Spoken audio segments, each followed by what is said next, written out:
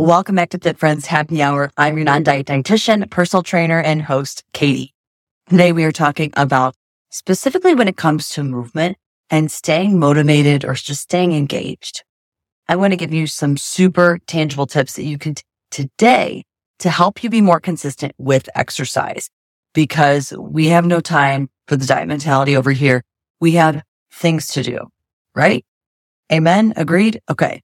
If you're new here, welcome. Our mission is to empower women to overcome their need to measure success by the numbers and start owning their strength and confidence from within.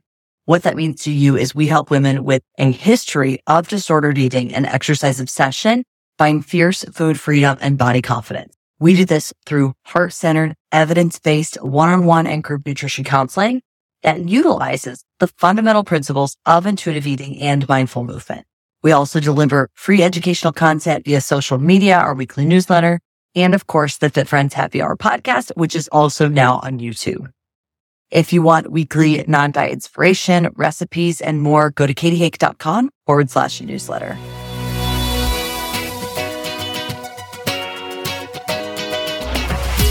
Welcome to Fit Friends Happy Hour, the podcast where we help you redefine the word fit so you can stop quantifying and start living. I'm your non-diet dietitian, personal trainer, and host, Katie. Join me each week for solo episodes and expert interviews where self-care meets science. Whether you're a group fitness, front row diva, or just starting out on your wellness journey, whether you choose oat milk or full fat in your latte, all foods, all backgrounds, and all bodies are welcome here as you embark on your non-diet journey.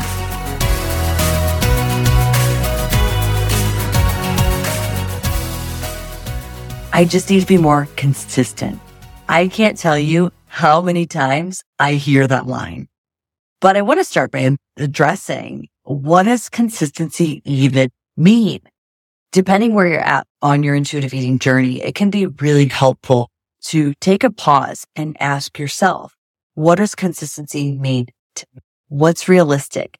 Because if you have this narrative in your mind that you have to exercise for 60 minutes, 7 days a week, number one, is this realistic with your schedule, with your lifestyle? And number two, why? Like, who's telling you that? What's the purpose? What's the motivator? What's the why behind that narrative in your head?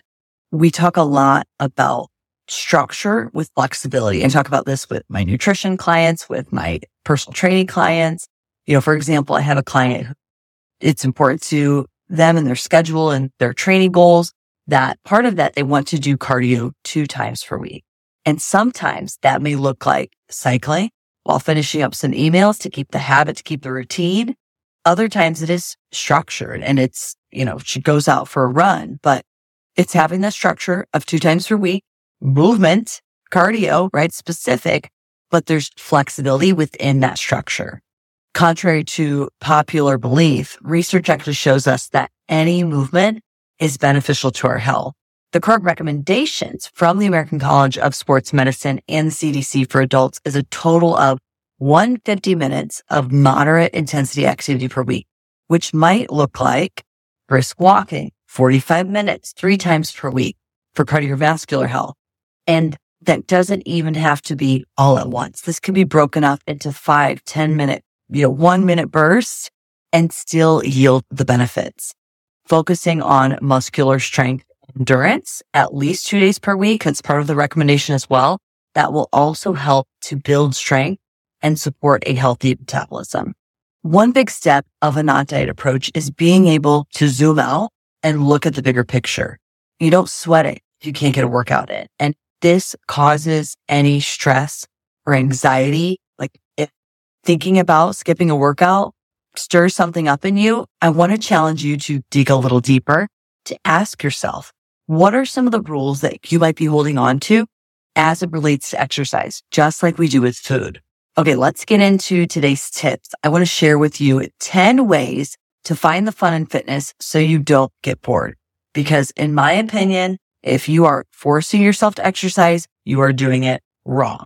And these are in no particular order. So tip number 1, use an interval timer or an app. This is really great to help you stay focused. I love the app called Seconds Pro. I'll put it on my iPad so I can see the colors big and bright. I can see the timer really big. I also love using Fit Radio, which is another tool. It has music on it, but also has a built-in interval. Now, there's different levels you may have to pay for that one, but Seconds Pro is totally free. My second tip is to find a fit friend. Now, of course, on this podcast, we redefine the word fit. Go back to a previous episode where we talk about redefining the word fit, but it's always more fun to have an accountability buddy. And you don't have to have one in person. Maybe you have a friend who you can wake up, work out at the same time. Maybe you text each other, you call on the car ride. And it's not about having that fit friend that's like super disciplined and rigid and structured with their exercise, but it's more just checking in, supporting each other towards your goals. So it's a supportive accountability, not like a shaming if you don't get up for your workout. This is the type of accountability and support that our small group has and our small group nutrition coaching program. They can check in. They know there's people there to cheer them on and also help them when they're feeling stuck. Tip number 3 is to switch up the sound. Do you always work out with music? Try without it. Focus on your breath work. Focus on other sounds around you. Maybe just be in your own brain for a minute. You would be amazed at how adding or removing sound, adding or removing music can completely switch the experience. Tip number 4 is group fitness. Now, if you're not big on crowds, you're like, group is not really my thing. You might consider trying small group training. You can contact your gym or wherever you exercise, depending on, if it's a studio or a gym, the type of facility. But oftentimes, if you do not, you can either bring a group, you could say, hey, myself and these other 2 people want to work out together. And that actually saves you money versus doing one-on-one with a trainer. Or you can often approach a trainer or, wherever you're exercising and say, do you know other people who would also, similar goals would also want to work out together?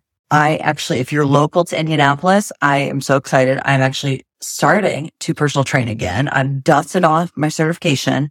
I'm super excited. Right now, I'm just training one client 3 times a week, for short term, but I'm really looking forward to getting back into doing some one-on-one, doing some group training, because for me, what I love about personal training, I love group fitness, don't get me wrong, but I love personal training because similar to nutrition work, you can meet with me and we can figure out what is your start point, what is your point A, what's your goal. And I love being able to support you all the way to point B, C, D, and beyond. So highly, highly recommend it. Yes, it can be an investment, personal training or small group training, but it's not something you have to do long term. Like you could always do it for a month or 2 months and just as a way to switch it up, but also learn new things. Like if you have a really good trainer, they should be educating you on your body, on your movement, on how they're programming your workouts so that you can take that information with you for the rest of your life. Tip number 5 is to switch up trainers. It is okay to try a new instructor, to try a new personal trainer. Different styles are a good thing. So if you're feeling in a rut, it may be you just need a different perspective, a different, leadership, different style to shake it up. Tip number 6 is to gamify it. If you're competitive, try to make your workout a game. Use an app or an AMRAP style workout. AMRAP stands for as many reps as possible, as many rounds as possible. There's so many different ways to structure movement that it can feel like a game, and that might motivate you to, stay focused, to work through it faster, harder, whatever your goal is. Tip number 7 is to change the environment. Maybe it's a new studio. Maybe it's a new time.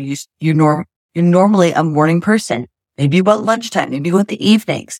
Switching all those things up again can do wonders. You may find that you just feel better at a different time of day, or even just getting outdoors can do wonders for your rhythm. Tip number 8 is to register for a race.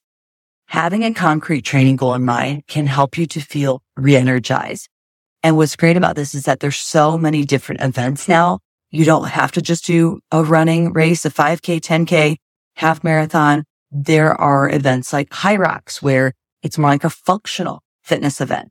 There's things like called the Ragnar. There's triathlons, there's swimming. I mean, there's so many different things that you can get involved with that it doesn't have to be running, and it gives you something to work towards. Tip number 9 is to stop quantifying it. Do you need a break from the numbers or that fitness tracker? You need to get rid of your Apple Watch, your Fitbit, the Oura Ring, whatever it is. Is it sucking the fun out of it? This is a great challenge in itself to ditch your Apple Watch for a week. And the thought of that stirs up anxiety. It makes you nervous. You're like, oh, I don't know if I could do that. Please let's talk, because that is not normal. A little bit is normal. It's not comfortable. It's not familiar. But like, if you're feeling a certain type of way, if I threw that ball and it landed in your backyard, that may be a sign to address your relationship with movement. And tip number 10, take a break. If you are feeling bored consistently, if you're feeling burnt out, burnout can be physical, it can be mental, it can be, it impacts all aspects of you. You might need a break altogether. It could be time to reassess your relationship with fitness. If you're ready to get started on your intuitive eating journey and fall in love with fitness again, go to katiehake.com/schedule and let's chat. Also, please leave us a 5-star review. Nothing less. I guess if you have opinions, please let me know. Always, those are welcome. We like constructive criticism here, but we prefer a 5-star review if you've got it in you, if that's what we deserve. But let me know what you love about the show. It's like a tip jar for my heart, and I would appreciate it so much. Thanks for listening to this episode of Fit Friends Happy Hour. If you liked this episode, don't forget to share it with a friend. You can subscribe or follow wherever you listen to podcasts. You can also find us on Instagram and Facebook at Fit Friends Happy Hour. Talk to you next time.